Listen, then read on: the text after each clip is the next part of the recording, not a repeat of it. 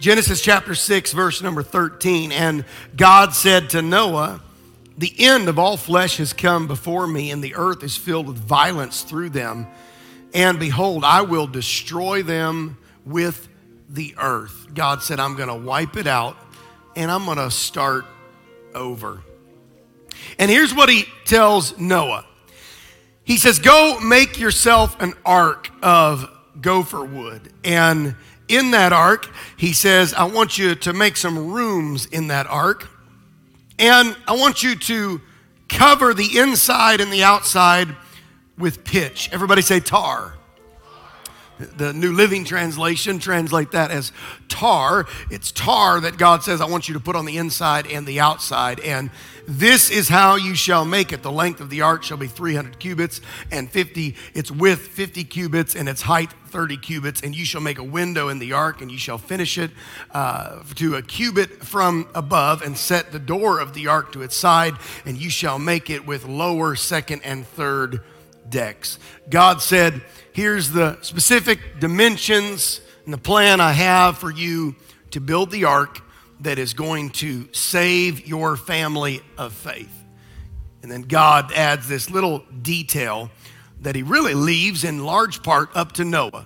He says, I want you to take some tar, and I want you to put it in between all the boards on the inside and on the outside of the ark. Today we're talking about faith families. How many want to build faith in your family? How many want to build faith in your home, in your nieces and nephews, your grandkids, your friends that you have influence on? Why don't you lift up your voice to the Lord and ask him to help us do that? Lord, right now, in the name of Jesus, Lord, I ask that you would help us to build faith in every family that's represented here. God, whatever it is here, God, whoever it is, and God, whatever family dynamic, help us to build faith in our families. And Lord, we'll give you the praise and the glory for that in Jesus' name. Everybody say amen. Amen.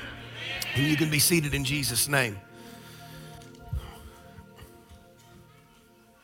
I always wanted to wear nice shoes. But growing up, house full of kids, mom and stepdad, both working just average blue-collar jobs, sometimes it was a fight just to have food on the table. Some of you know what I'm talking about. Sometimes it was a struggle just to make sure the bills were paid. And so way down on the priority list was getting Luke a new pair of tennis shoes. And so when I finally had some money of my own, job of my own, and could spend some money of my own, I went to the store to buy a real pair of tennis shoes. Like, you know, I had the fake Nikes all the time from places like Payless and places like the Goodwill, and nothing against that. But I wanted some better shoes. And so I got a job, young people, hint, hint. I got a job. All the parents say amen. I got a job and made some of my own money. And went to where they sold the shoes that all the kids at school got to wear, or at least I thought all the kids at school got to wear, and got me, man, a great pair of Nikes. Now what I know about tennis shoes, which is very little, but you know, I realized if I still had that pair, they might actually be worth something if I hadn't have trashed them. But I went into the store, and I remember talking to the man. I'm about to pull the trigger and spend some of my hard-earned money to buy this pair of shoes that I was going to so proudly wear to school. Finally, a nice pair of shoes. And I remember the man that was selling me the shoes, he pulled out a spray can that looked something like this. And he said, he just kind of threw it out there. It wasn't really a hard sell. He didn't really get in my face. I don't think he was making commission off of an aerosol can. Maybe he was. But he kind of just threw this out there. He said, you know, for a couple extra dollars and a little extra effort, he said, you can protect these shoes and keep them nicer longer. Well, I was pulling hard-earned money out of my pocket to pay for these shoes. So all of a sudden, I was very interested in keeping them nicer longer. So I didn't have to go buy another pair. And so I looked at the can that he was going to give me, and it was a waterproofing can, a shoe spray. Anybody use anything like that ever on your sneakers or your tennis shoes? And he said, I remember just for a little bit of extra effort and a couple of extra dollars, you can keep these shoes nicer, longer. And I was sold. And I'm still sold. In fact, now my kids get new pairs of shoes, and the first thing they say, Dad, have you sprayed my shoes yet? Have you sprayed my shoes yet? Because we know that whether it's a pair of tennis shoes, or it's the basement of your house, or it's the inside of your boat, or it's your house in general, we don't want water flooding on the inside of something that we see as valuable. We don't want water coming in and ruining something that we have put a significant investment in. The Bible tells us in the book of Genesis the story of Noah, and Noah understood this truth. He understood this well. The story goes that God called Noah to build a great big boat, possibly the biggest wooden boat that would ever be built by mankind. God called Noah to build a boat because God was angry at the sin of humanity, and he was going to judge humanity by letting rain fall for the first time ever from the sky and flooding the earth, filling it up with water and destroying all of the wickedness. And so God called Noah to build a boat that would preserve his family, but not only his family, any righteous person that wanted to hear his preaching and get on board that boat with Noah, his family, and the animals. God gave Noah a specific blueprint that we read partly about in our text today. It's interesting to me that God told Noah exactly how many feet long the boat was to be, exactly how many feet tall the boat was supposed to be. 510 feet long. Think about that. That's a boat that's almost 2 football fields long. 185 feet wide and 51 feet tall. And of course, there may be some variance in those numbers, but depending on which theologian is interpreting the length of a biblical cubit. But that's basically the measurements. And the point is that God gave him exact measurements down to the inch of how long the boat should be, how wide the boat should be, how tall the boat should be. God even told him exactly where to put the window in the boat. God told him exactly where to put the door in the boat. God told him exactly how many decks or floors to build in the boat. God told him to put the rooms exactly in the boat. God said, I'm going to wipe the world clean, and I'm giving you the exact blueprints because I want your family to be safe. Now, how many, if God told you, I'm getting ready to destroy the Quad Cities, there's going to be a comet come from space, boom, burn it up, and here's your 6-step instructions to avoid your impending doom. If you believed it, how many would skip step 4 and 5? If you really believed it, how many would just skip over or fudge a little bit on step 2 or 3? Nobody would. So God gives Noah these exact blueprints, and Noah starts planning, and he starts working. And the Bible says in verse 22 of Genesis 6, God says, thus Noah did, according to all that God commanded him. Those 13 words, thus Noah did, according to all that God commanded him. Those 13 words took Noah and his family about 100 years to complete. They worked on that boat for about 100 years. They worked on it, building it exactly how God said. But wait, that wasn't all. God didn't just say how many inches long it should be, how many inches wide it should be, how many inches tall it should be, where the window should be, where the door should be, where the deck should be. God threw another detail in to the plan, but that next detail wasn't very detailed. God said, Noah, I want you to get some tar, and I want you to put some tar on the inside of the boat. And I want you to put some tar in between all the boards on the outside of the boat. How much tar, God? You told me exactly how many feet and inches to build it long and wide and tall and all the other details, right? How much tar should I put in, God? God doesn't say. He leaves the amount of the tar up to Noah. How waterproof do you want the boat, Noah? I mean, if it's you, the whole earth's going to be flooded. This is the only thing between your family and drowning. How waterproof do you want your boat? I mean, forget the earth flood. I got a healthy enough fear of water. I mean, if I'm out of here on a little pond and I'm in a boat, I want that thing waterproof. I don't want any water coming in the boat. I was fishing with a guy one time, and we got this little John boat, and we're fishing on the river, and water's coming in.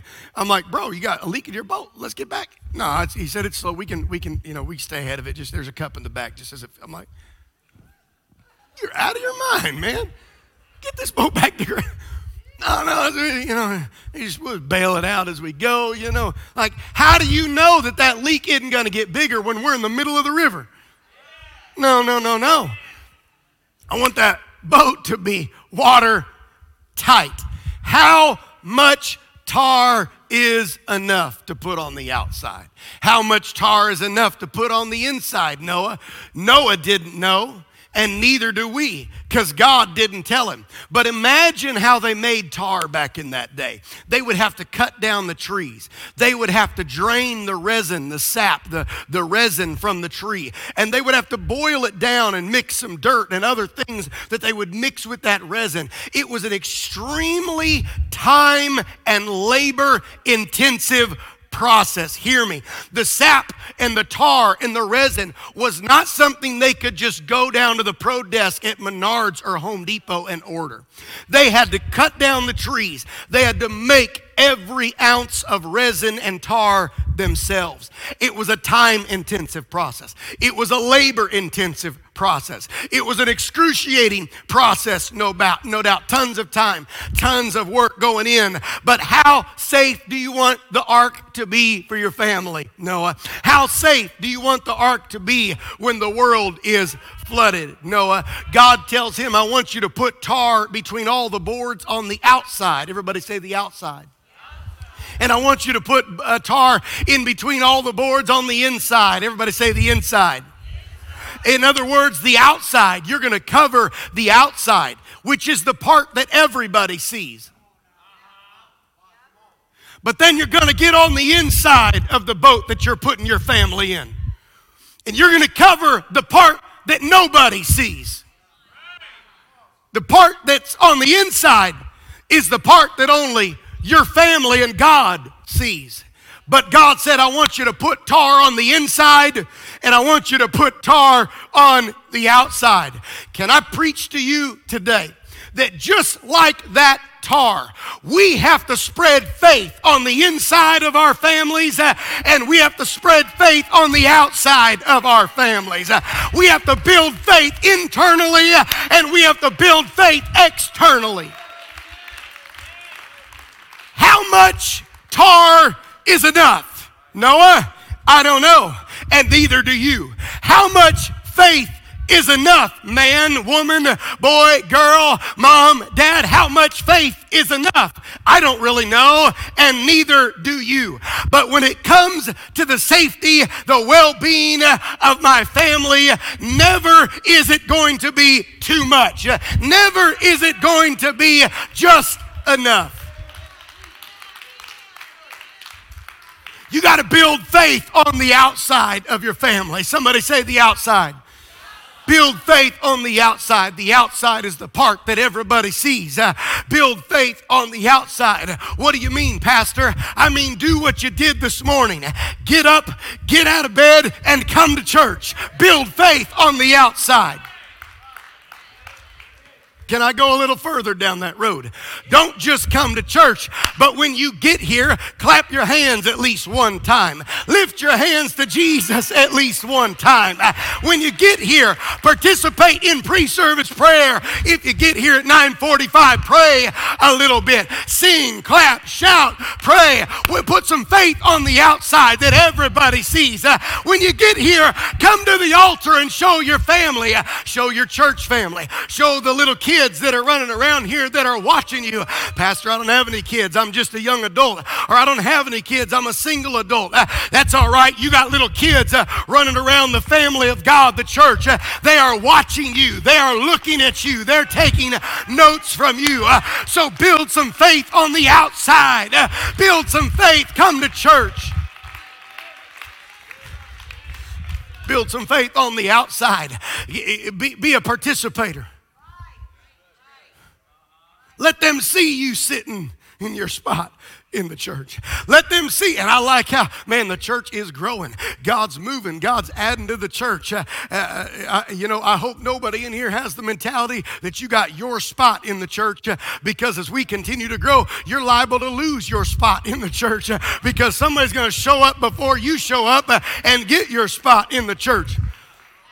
Don't get your feelings in a wad if you lose your spot in the church.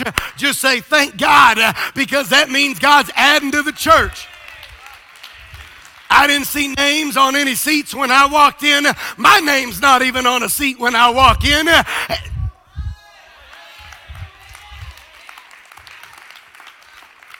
Well, don't get me going down a rabbit hole here. Let them come. Let anybody come. Whosoever will, let them come. But let people see you coming to church. It matters that you're here. It matters that it matters that we're showing our families, that we're showing our children, that we're returning our tithe and we're giving our offering. It matters that we stay around a little bit after church and connect with brothers and sisters and talk to somebody and fellowship with somebody. What are you doing? You're putting tar on the outside of the boat. No, you're putting tar on the outside of the boat to make sure that the faith of your family floats when the world is flooded with sin. You have to know that our world is being flooded with all kinds of mess. Our world is being flooded with sensuality and wickedness and perversion. Our world is flooded with addiction. Our world is flooded with depression and anxiety and fear. Our world is flooded with rage and anger. Our world is flooded with so many toxic spirits, mindsets, and attitudes. Parents, family members, young people, adults, hear me. Make sure you cover the outside of your boat with enough faith that it floats in this culture. How much faith is enough? I don't know. But if my wife's salvation, and if my kids' salvation, and if my family's salvation is at stake, if their faith is depending on the waterproofing I use, Noah, if their safety is depending on my faith in God's word, then I'm telling you, just enough is not enough. I'm going to do more than enough. I'm not just going to get by. How much tar is enough, Noah? How much faith does it take on the outside to get your family to heaven? How much faith does it take on the outside? The things that everybody sees. How much faith does it take to get your family to heaven? I don't know. And neither do you. How much faith does it take to keep your children when they're in college from losing their faith? I don't know. And neither do you. But here's what I know. Just getting by should never be my attitude. That's enough. Should never be my spirit. Look at your neighbor, say, just enough is not enough. Just enough. Probably not enough. The reality is we all have same 7 days in a week. Pastor, that's not a day, that's a jar. You're right. But for today's purposes, it's a day. It represents a day. Every one of us have the same 7 days a week. And every one of us have the same. Anybody know how many hours in a week? Don't Google it. 168 hours every single week. Each one of these ping pong balls represents an hour. And God gives all of us the same 24 hours in every single day. Every one of us have the same 24 hours in every single day. Hours that we spend sleeping. How many hours do you spend sleeping? 8? God bless you.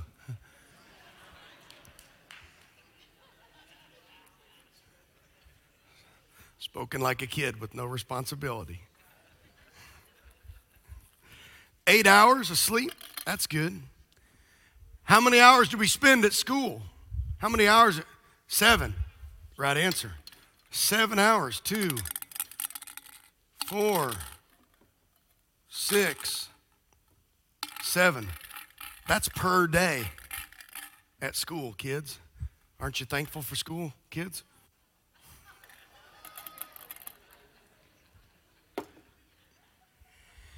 How much faith is enough to get your family to heaven? How much faith is enough for your family to stand the onslaught of a culture's assault? How many hours a week does God get in your family?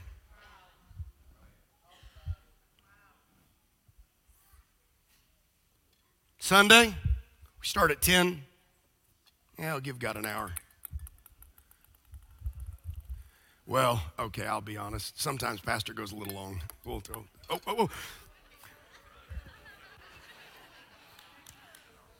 That's like half of my sermons right there. They kind of just fall.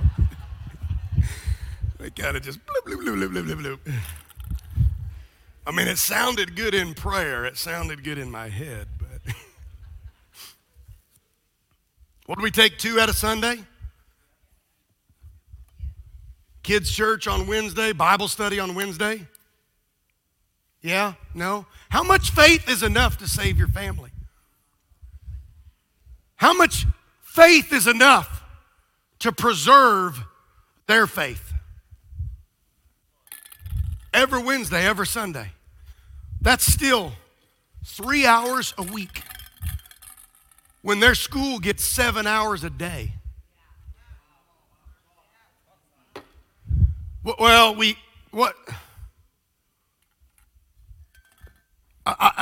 me just get this out there. I told my wife what I was preaching today, and she said, that's pretty sobering. It is. Wrestled with this for weeks. I'm not preaching to make you walk away and say, man, I really enjoyed that sermon. What a good communicator. You know what I'm preaching to do? I'm preaching to try to help you save your family. I'm preaching so that when your faith is challenged in your career, you don't lose it. And when your faith is challenged when you get off to college, you don't lose it. And when your faith is tempted by the things that life and hell are going to offer you, that you don't lose your faith. We've got to get serious about building families of faith. We've got to get radical if we have to about building families of faith.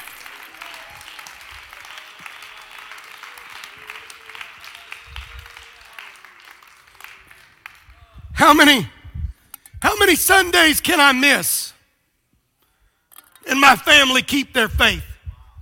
How many Wednesdays can I miss and my family keep their faith? I don't know.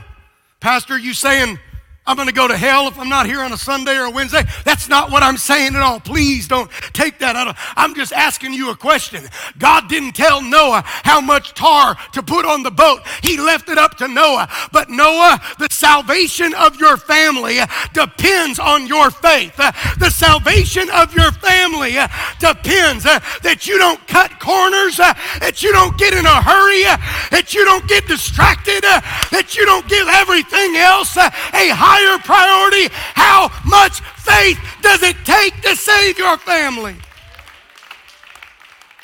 How many times instead of God can I choose other things?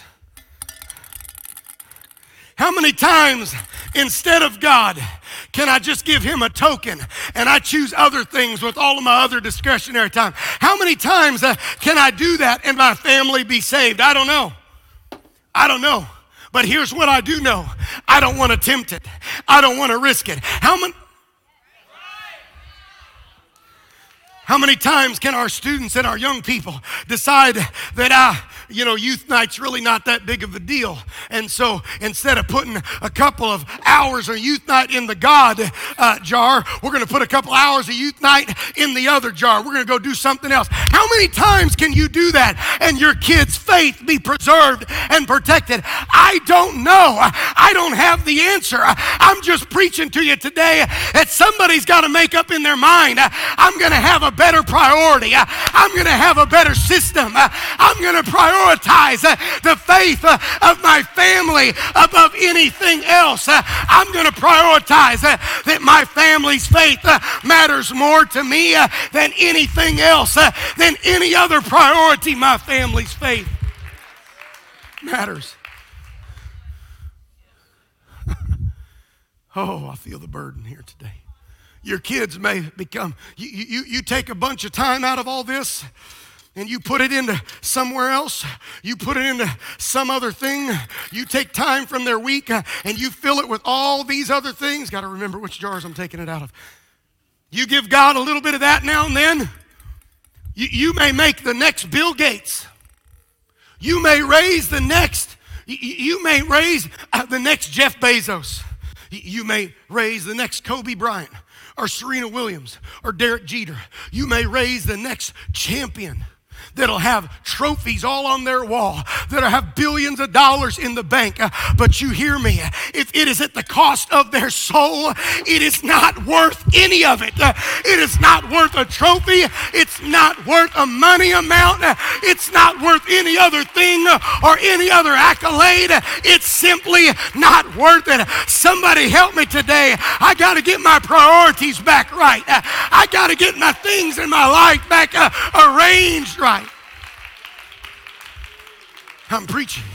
Hear me. I'm trying to hurry. I wish our kids could have it both ways. Babe, I wish they could have it both ways. I wish our kids could have it both ways. I wish they could have all of that and all of this. I wish that they wouldn't have to choose between all of that and all of this. I wish they wouldn't have to decide between all of that. But hear me. At some point in their life, whether they are 6 years old, 16 years old, or 21 years old, your children are going to have to make a conscious decision between Jesus and something else. And when they have to make that decision, you better make sure that you have put enough faith in between all the boards of their boat. You better make sure that you put enough tar.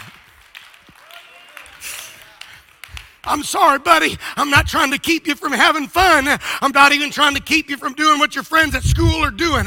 But what I am concerned about is that you're saved. I am concerned that this boat that we're in is going to take us from here to heaven, and nobody's going to fall out and nobody's going to get lost.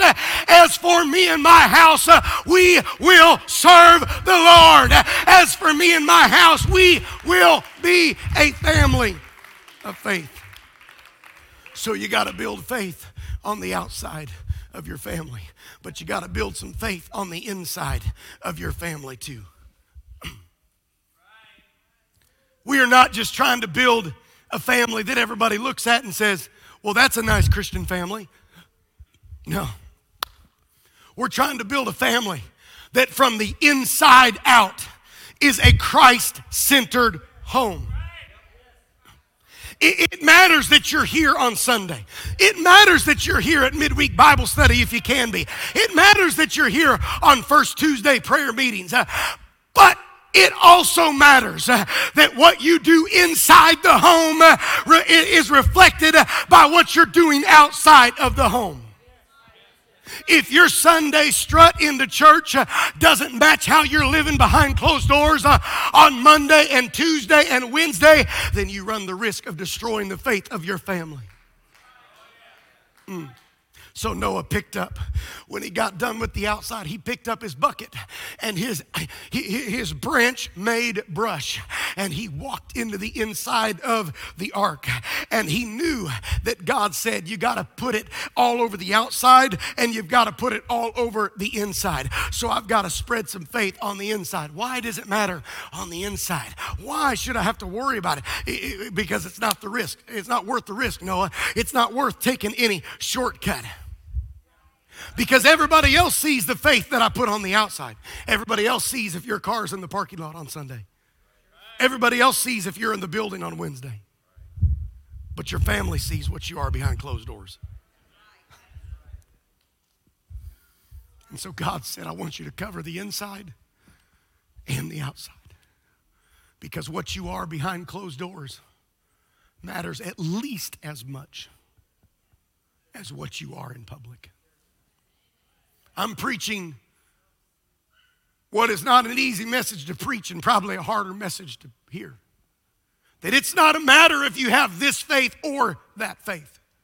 It's not a matter of, well, I'm here Sunday, but it's okay that I'm a train wreck at home with my wife and kids. No, it's not this or that. If you want to have a faith family that has a boat that floats through every raging wave and wind of culture, you got to make sure that it's protected by faith on the inside and it's protected by faith on the outside. And so what I do on the inside of my house matters just as much as what I do on the outside. Just because you're here on Sunday and you pray here on Wednesday doesn't mean you don't have any need to pray at home Monday, Tuesday, Thursday, Friday. And just because you pray at home doesn't mean you don't need to be here with the family of faith. It's not this or that. It's this and that. We are building families of faith that will take us from here to heaven. I'm preaching to somebody that we got to build a family of faith from the inside out. And so your pastor may never see that you kneel beside your chair and pray in the living room every morning. But your kids will see it, and it matters. And the leaders of the church may never see that you don't take any meals to fast and push food away. But your spouse will see, and it matters. The friends you have at church, they may never see that you talk nice about church on Sunday, but you badmouth people and things and whatever on Monday. But your family sees it and it matters. I'm preaching to somebody here today that what is on the outside has to be an outflow of what's on the inside. What's on the outside here on Sunday has to be the outflow of what's going in your life Monday, Tuesday, Wednesday, Thursday. God, let us be families of faith from the inside out. Oh man, we got some backwards thinking about this. Your home is not an extension of the church. The church should be an extension of godly homes. The first altar isn't at church, it's in your home. What you do here at church should be a mere continuation of what you're already doing at home. The prayer here at church should just be a continuation of the prayer that's already going on behind closed doors. It's got to be starting in our homes. And if it's not starting in our homes, it'll never be effective enough. So maybe it's enough tar, Noah. Maybe that's just enough. Maybe just a couple here and one there is enough, Noah. Maybe that's enough to get your family to worship on Sunday and not pray on Monday. Maybe you don't have to pray at home and you can make it to heaven. Maybe you don't have to fast ever and you can take your family to heaven with you. Maybe that stuff doesn't really matter, or maybe it does. Maybe it's enough tar to publicly support the church but privately criticize the church. Maybe it's enough. Maybe it's enough to smile and be kind to people here, but then rip them behind their back at home. Maybe that's enough faith to paint on your boat. But maybe it's not. And I don't know about you, but I'm not wanting to take the risk. Maybe it's enough that everybody just sees what's on the outside, but I'm not willing to take the risk. So you know what I want to do? I want to put some stuff in there on Monday and Tuesday and Wednesday. Oh, this jar is going to be full. We don't have to worry about that. That jar is going to be full of hours and time in a day, in a week. But I want to make sure there's plenty here. I don't want to just make sure there's Wednesday and Sunday, but I want to make sure there's some other time. You know how you build Christ-centered homes? I'll give you 4 quick, if you're a note taker, write this down. 4 easy things you can do to build Christ-centered homes. First, make God a part of your daily conversations. That means on Saturday and Friday and Thursday and Wednesday and Tuesday and Tuesday's trying to get away again. Tuesday, woo, the God jar about broke. Lord have mercy. Slow down, Levine. Make sure there's some conversation the other days of the week, right? Make sure there's some stuff going on a few other times in the week. Make sure, that's what the Bible said in the book of Deuteronomy. Talk about it when you go. He said, talk about it. Teach them diligently to your children. Talk about it when you're in the way, when you're rising up, when you're sitting down. Teach these things to your children. Let them be frontlets between their eyes. Put them over the doorpost. What is God saying? He's saying, make it visible everywhere in your family that we are a family of faith. Not just on Sunday and Wednesday, but we are a family of faith. How else do you build a family of faith? You make church non-negotiable. You make church, it's not even a question. We're going. It's not even up for discussion. We're going. Make it so your kids don't want to miss it. How you talk about church matters. How you get excited about church matters. Whether it's just, something we got to do, or it's something that you're excited about. Make church non-negotiable. It's only 2 days a week. Make it non-negotiable. You want to build a family of faith, make it non-negotiable. You know what you ought to do? You ought to show them how that knowing God and loving God is fun. Don't make it a drudgery. Number 3, don't make it a drudgery. Make it fun. Tell them how great God is. Show blessings in your life that God has given you that you know come from Him. Make them know that if they seek Him first, everything else, as Ty said today, everything else will fall into place. Just put Him first in your life. And then the 4th thing you got to do is seek God as a family daily. I don't care if it's just when you wake up and you're praying for them before they go to school, or maybe you're praying for them before they go to bed. But seek God daily. Make sure every day of their life you're putting some time in the God jar. Make sure every day of your life you're saying, God, I want my kids to know that there's more to this than just showing up on Sunday. I want my kids to know. I want my family to know. I want my spouse to know. I want everybody watching me to know that it's more than just Sunday only. We've got to build faith in our families. Noah builds the ark. He spreads the tar on the inside and the out. He's done everything just like God said he should do. He's put it everywhere that God said to put it. 100 years later. I want you to picture this with me. Noah's family is settled into the ark. And the flood waters have risen. The world has never seen anything like this before. The flood waters have risen. The boat is floating.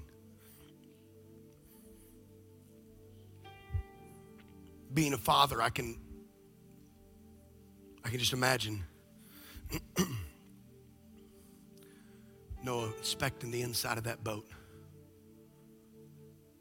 as that boat pitched and rolled in the raging flood. I imagine him walking around, running his fingers over the boards and feeling the pitch lines, the tar lines in between all the boards. I imagine him wondering, man, did I put enough here? Is it enough to keep the water out over there?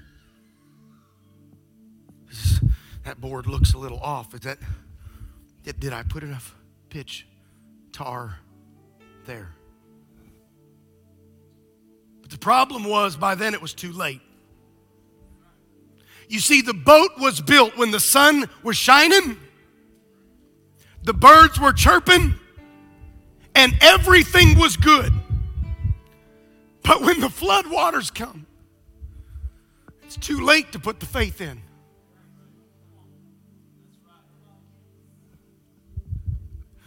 She may be only 5 years old. There's nobody trying to get her to drink. There's nobody pushing drugs on her at school. She's 5. But there will be a day come where she's going to be struggling. And somebody's going to offer her something.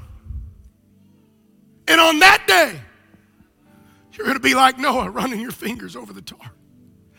Saying, did I put enough? Did I equip her enough to say no? Did I equip her? Is the faith going to hold? I know he may only be in 7th grade and relatively sheltered kid. And it's blue skies. It's sunshine. It's cool breezes. Everything is good. But there's going to be a day that he's going to walk into a philosophy class at college, and a 60-year-old professor who is well experienced dealing with young minds is going to look at the class and say, I'd like a show of hands if anybody's dumb enough to still believe in that ancient God of the Bible. Raise your hand. And you're going to be at home 200 miles away wondering, did I put enough faith in the boat that it will float? Did I put enough faith? Did I take him to enough Wednesdays? Did I take him to enough Sundays? Did I involve him in enough church activity? Did he see me pray enough at home? Did he see me do enough in our faith that his faith will float when it is challenged? My.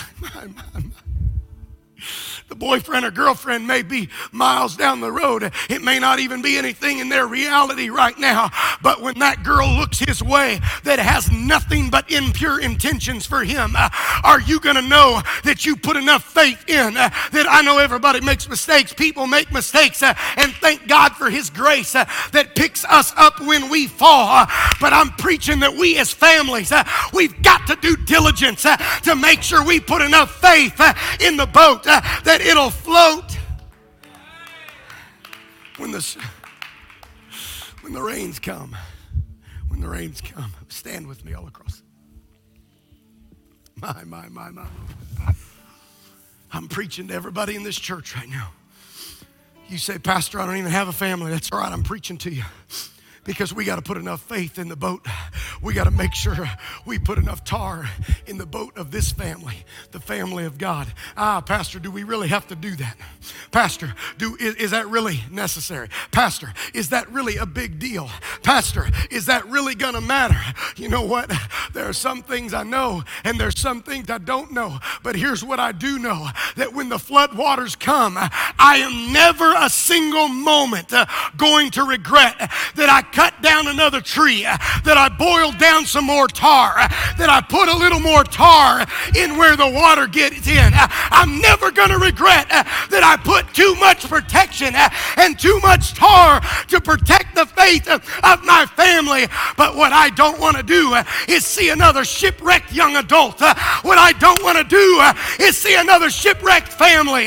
What I don't want to do is see another family shipwrecked because what was on the inside didn't match what was on the outside. I don't want to see another marriage fall apart and crumble because what was on the inside was not portrayed as what was on the outside. God, help us to put faith on the inside like it is on the outside. I'm preaching as the pastor of this church. I thank God God, we have great church on Sunday, but I don't want this just to be a Sunday church. God, help us not just be a Sunday church where we come and just get our Sunday fix, but we got to dip the brush back in the bucket, and we got to put some faith out on Monday, and we got to put some faith out on Tuesday, and on Wednesday and Thursday. God, help us build a faith that floats. All across this room, would you lift up your voice and begin to talk to Jesus right now? Come on, all across this room, lift up your voice and begin to talk to him.